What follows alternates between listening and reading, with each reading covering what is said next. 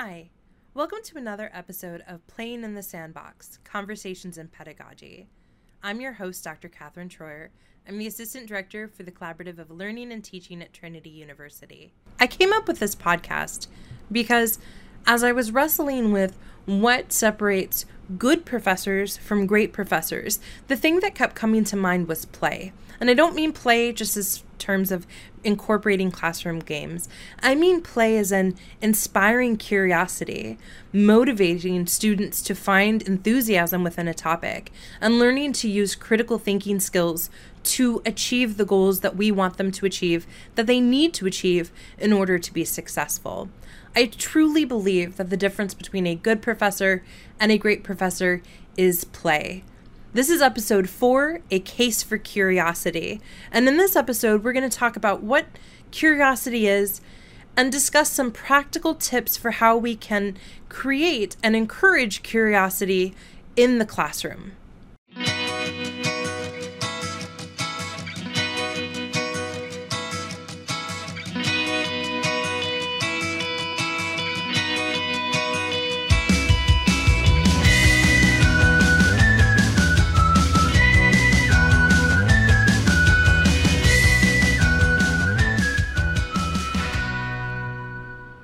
There are a number of instant reactions to the word play, and I'm not sure that many of them are very good when we're thinking about them in terms of pedagogy. Because if you say, oh, today I played with my students in the classroom, I think what comes to mind is like we went outside and played hide and seek, or we played tic-tac-toe and they got points for every correct answer. And there's nothing wrong with any of that. There's a time and place to go outside and learn, and there's a time and place to use tic-tac-toe to encourage spaced retrieval practices. But when I think of play, and when I encourage faculty to think about play, I don't really necessarily mean games. And I don't necessarily mean something that is going to, on the surface, be the funnest thing that your students have ever done in their lives. What I really mean when I talk about play is curiosity. More than just possibly killing the cat, curiosity encourages us to dig deeper. It encourages us to make greater connections because we find ways to think of topics in new light. We find ways to make connections between what we know previously and what we're discovering now. Curiosity has important ramifications in terms of producing, encouraging, and promoting learning. If you do even a sort of cursory search of curiosity and psychology or curiosity and neuroscience, tons of things will come up. And one of the first things that actually comes up is this sort of acknowledgement that there may not be a single definition of curiosity, and that this might be one of the reasons why no one can quite agree to what extent curiosity ensures that we learn to a greater degree. I want to propose that we actually lose nothing in thinking of curiosity in a sort of more robust way. If we think about curiosity from all of these different perspectives, or from many different perspectives, I think it actually enriches our understanding both of what curiosity is, but also why it can be such a valuable tool in the classroom and the ways that we can promote it. So perhaps at its most basic, we can think about curiosity as being at its heart about the question of what if. It is your who, what, when, where, why type questions. Curiosity is that urge to ask the question and then to seek the answer. When we're little, we do that sort of almost innately. Why? Why is the sky blue? When? When are we going to get there? Why do I have to go to bed? What is this? How can I eat this? There's so many questions that we ask, and I think parents learn to humor us asking when we're very small. For lots of reasons, I think we have a tendency to stop asking the what ifs, the whys, the hows at a fairly early age. I don't want to blame any one source because I don't think there is any one source to blame, but it's hard to answer those questions again and again and again. It is hard to create an environment in which we are constantly encouraging that level of questioning and that level of interest, because it takes more time. It is so much easier to say when someone asks why, because I said so. When someone asks when it happens. Or to just give them a more fixed, less sort of snarky answer of like 12:45. That's when we'll get there. Why? Because that's what science tells us. It's much harder and it takes much more time to think of those questions as coming from a very genuine place of curiosity, because the person asking it actually wants to know the answer so that they can better understand the world that they are in. It takes more time and it is harder in the same way that I think most things that we're supposed to do take more time and are harder. But honestly, the whole discussion of promoting curiosity and ensuring that it doesn't cease from the curiosity that we have when we're little to the curiosity that we have when we're older, a lot of that is really honestly a discussion for a different time. Because since we have not been, for the most part, in the lives of our students from the time they were bitty until they're 18, 19, 20, and in our classrooms, we have to create an environment that reminds them to return back to these questions, to not be afraid of being curious and being rewarded for that curiosity instead of shut down for it. And I'm not just talking about in a sort of theoretical sense. There are actually tangible things that you can do to spark or re-spark the curiosity that our students should have. One of the things that you could choose to do in your classroom in order to help spark a sense of curiosity is to do an activity known as a naive task activity.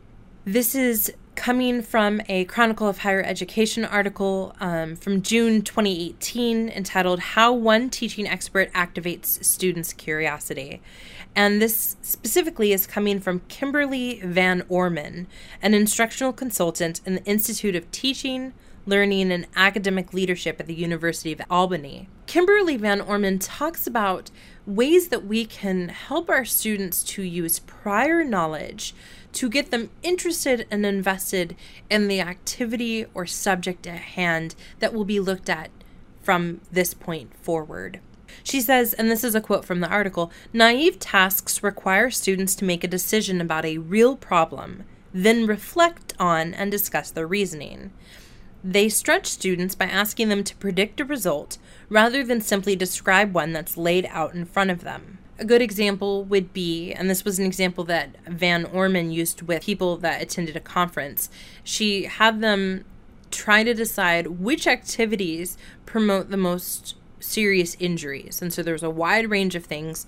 And in groups, the participants of this conference had to get together and think, okay, well, do I think leisure activities cause more accidents? Do I think, motor vehicles cause more accidents? And sort of reason their way through.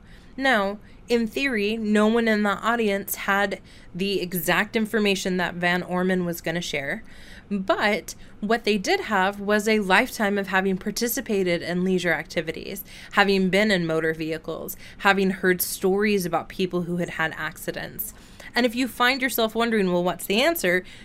It's working, right? You're curious to know, okay, well, tell me, now that I've sort of thought and reasoned my way through, what is the right answer? In this case, it's leisure activities. And then, if this was an actual classroom, you could start talking about accidents, if that's the subject, or leisure activities and accidents, or how leisure activities differ depending on whether you're in an urban or rural area. The sky's sort of the limit.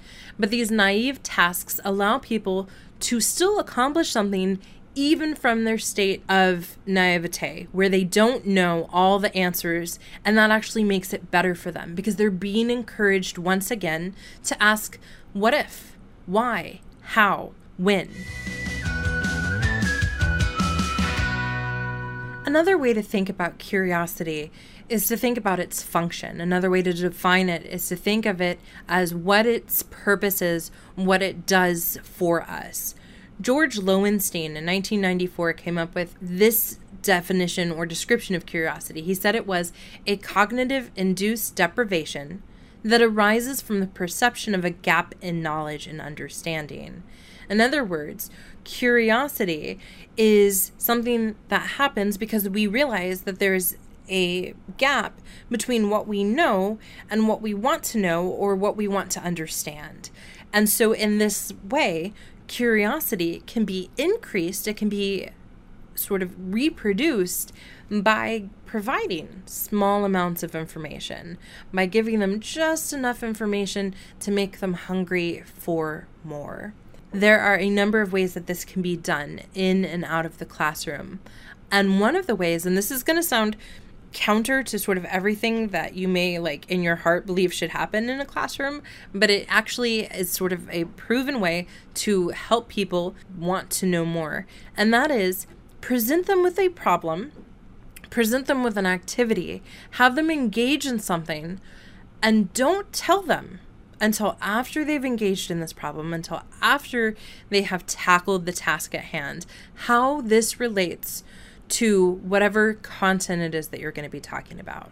So, case in point, let us pretend that you wanted to talk about bar graphs. Normally, I think our instinct is to say, hello, class.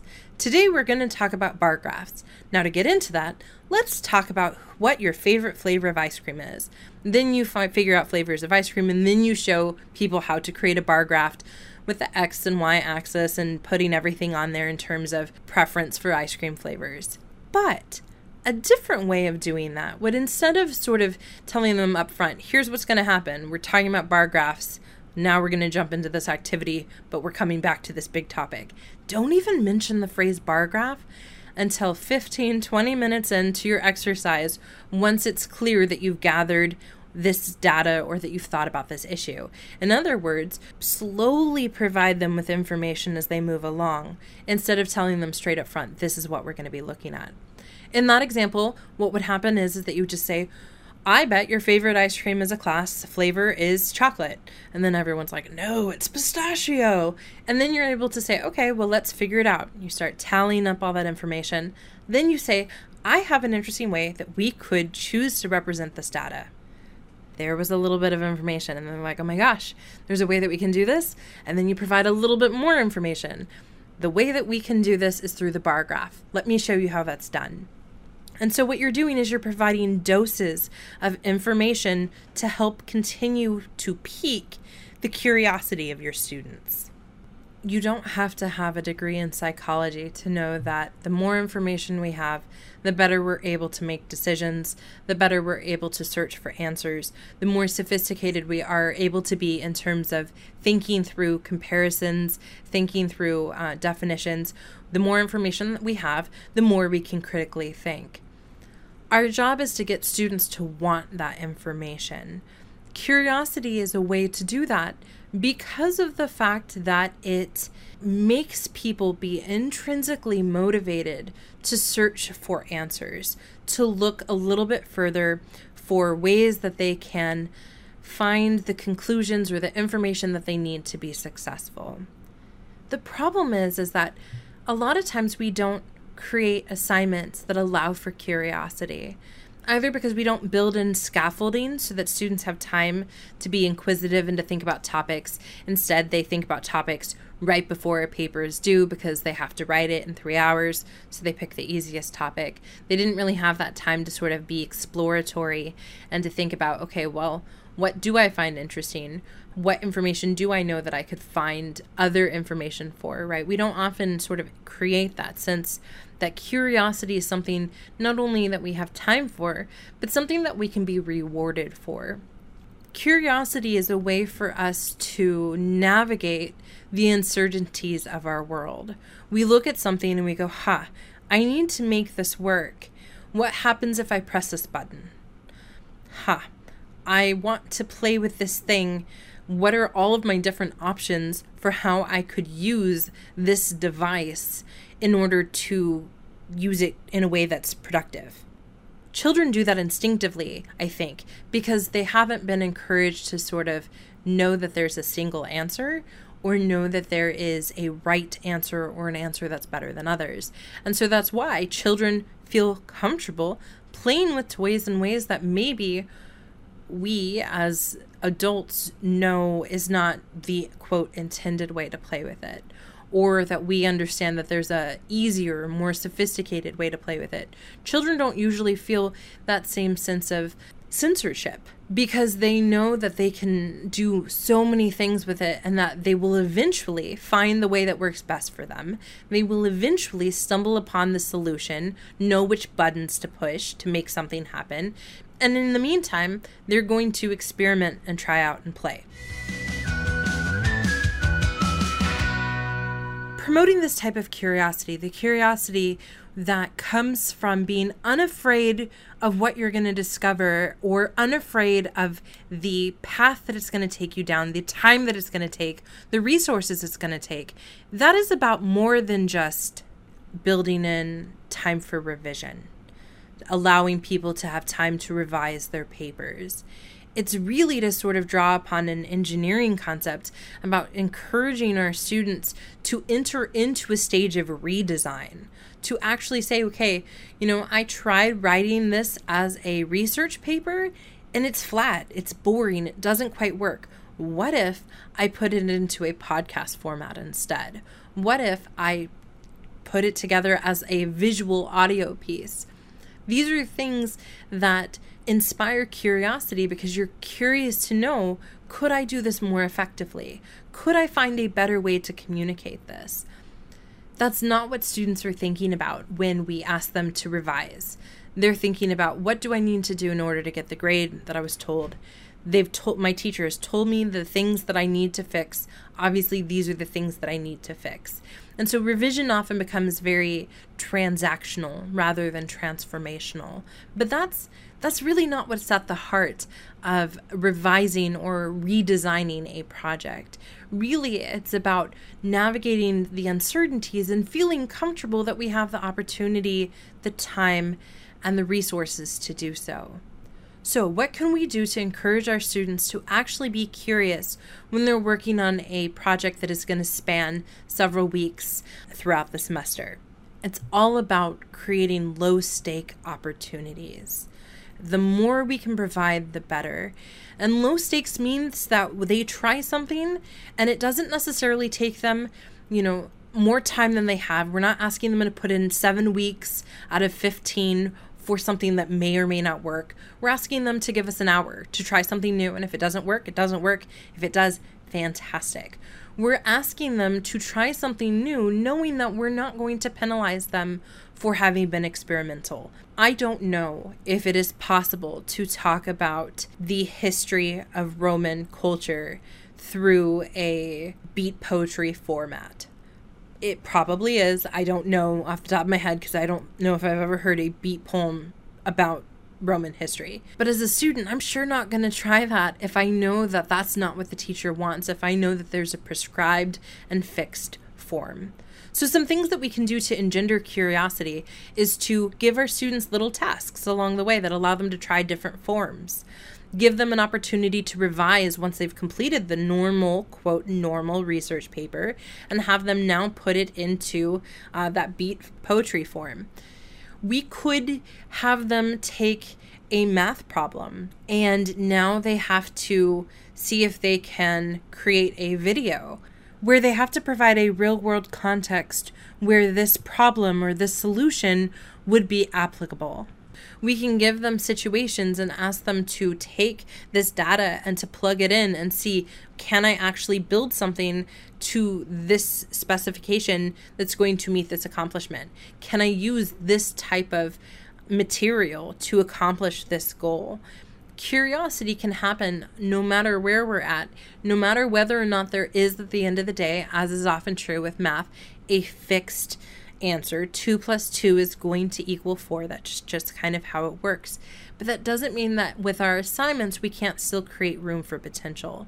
So we can say, hey, can you take this and reframe it? Can you take this information, what it means to add things together, and can you apply it to the situation where you have to know what would happen if you have these two things and you're adding them together? We have to teach our students to understand that the things that we are curious about, we have the freedom to be curious about. There are times where we have to just have assessments. There are times where we have to be really fixed in what we expect from our students. But there are so many times where the default is this very controlled and fixed avenue of expression, instead of allowing them to think creatively, to apply their interests, and to use the information that they've been gaining in this new way. We chose our fields because we are curious, because we asked ourselves once upon a time, what if? What happens when? And we haven't looked back. This is how we've built our careers. This is how we've built our passions. We are passionate about things because we are curious about them. And it is our responsibility, I believe, as great professors, to help our students to discover that curiosity as well. Curiosity is at the heart of play. And I say that curiosity is at the heart of play for a couple of reasons. One, play is about challenge. It is about allowing yourself this opportunity to take what you have and pit it against this other team, against your own prior knowledge, against whatever it might be. Even games that are not inherently competitive, you're still trying to challenge yourself to do your very best. And studies have shown that people who feel very confident but actually have no knowledge of an answer are less curious than those who have some knowledge about what that correct answer might be, but don't feel as confident. And play is about engaging in that sense of confidence and the challenge that is inherent to any type of play. I would also argue that curiosity is at the heart of play because play is inherently active. Whether or not you lecture or do primarily discussion-based seminars does not matter nearly as much as whether or not you are allowing for active learning in your classroom. This is coming from an article by Celeste Kidd and Benjamin Y. Hayden in 2015 that's looking at curiosity. And in there they say, quote, allowing a learner to expose the information they require themselves, which would be inaccessible via passive observation, may further benefit the learner by enhancing the encoding and retention of the new information, end quote. In other words, curiosity occurs when we allow for active learning, when we allow for our students to have to search for and hunt for answers, as opposed to just being this receptacle that's receiving it. In this way, curiosity and play can be about fun. We have fun by asking ourselves, what if, what happens when, how can this new knowledge help me facilitate this new role? That's what play is. When it's in game form, it's what happens if I have these limited resources and I have to use them on my turn in order to make an advance. When we play with games that are physical, it's about what do I do when I get the ball so that I can get it past where the other team is in order to score the necessary points. Curiosity happens automatically in play. It is at the core of play, and it is the reason that play is fun. Learning doesn't have to be fun in the same way that, say, a game is. But learning needs to be meaningful. And in order for it to be meaningful, it needs to be answering the who, what, when, where, and why of our world. Curiosity is proven to increase the amount of learning that happens, the depth of learning that happens, and the length of learning that happens. It's our job, I think, then, to help our students to find what it is in our subject that they're curious about. What do they want to know more about? And there are easy ways that we can start our class from the very beginning of the semester by promoting this. I heard a great example for math about asking the question, do dogs use calculus? And the answer is yes. And there's a video that shows how dogs, when they are chasing balls, actually sort of know the shortest optimal path in order to get to where they are and where the ball is. that makes me interested, because now I want to know, can I do that? Can I have optimal knowledge of how to navigate the shortest distance or how to understand the world around me? I'm curious now. The moment you incite curiosity in your students is the moment that you incite students to be excited and to remember that learning is serious work, but that doesn't mean it can't be playful. I hope that you'll join me for episode 5, where I'm going to look at what we can do in a very practical way to allow students some opportunity for variation. A lot of this episode was about the idea that we need to incite curiosity, which means allowing them to sort of think about what interests them. Well, oftentimes the answer is very different things from what interests or excites the student sitting next to them. But how are we supposed to assess that? How do we look at, for example, a paper and a children's book in the same light? And how do we ensure that we're asking, no matter the task that we allow our students to do, for the same level of rigor in terms of their critical thinking and the amount of effort and energy that they're putting into the project? So for the next episode, we'll look at designing rubrics that can sort of be used across the board and thinking about students' learning outcomes as a way to create flexibility so that students can be playful in what they're choosing to do rather than very fixed models. Thank you so very much.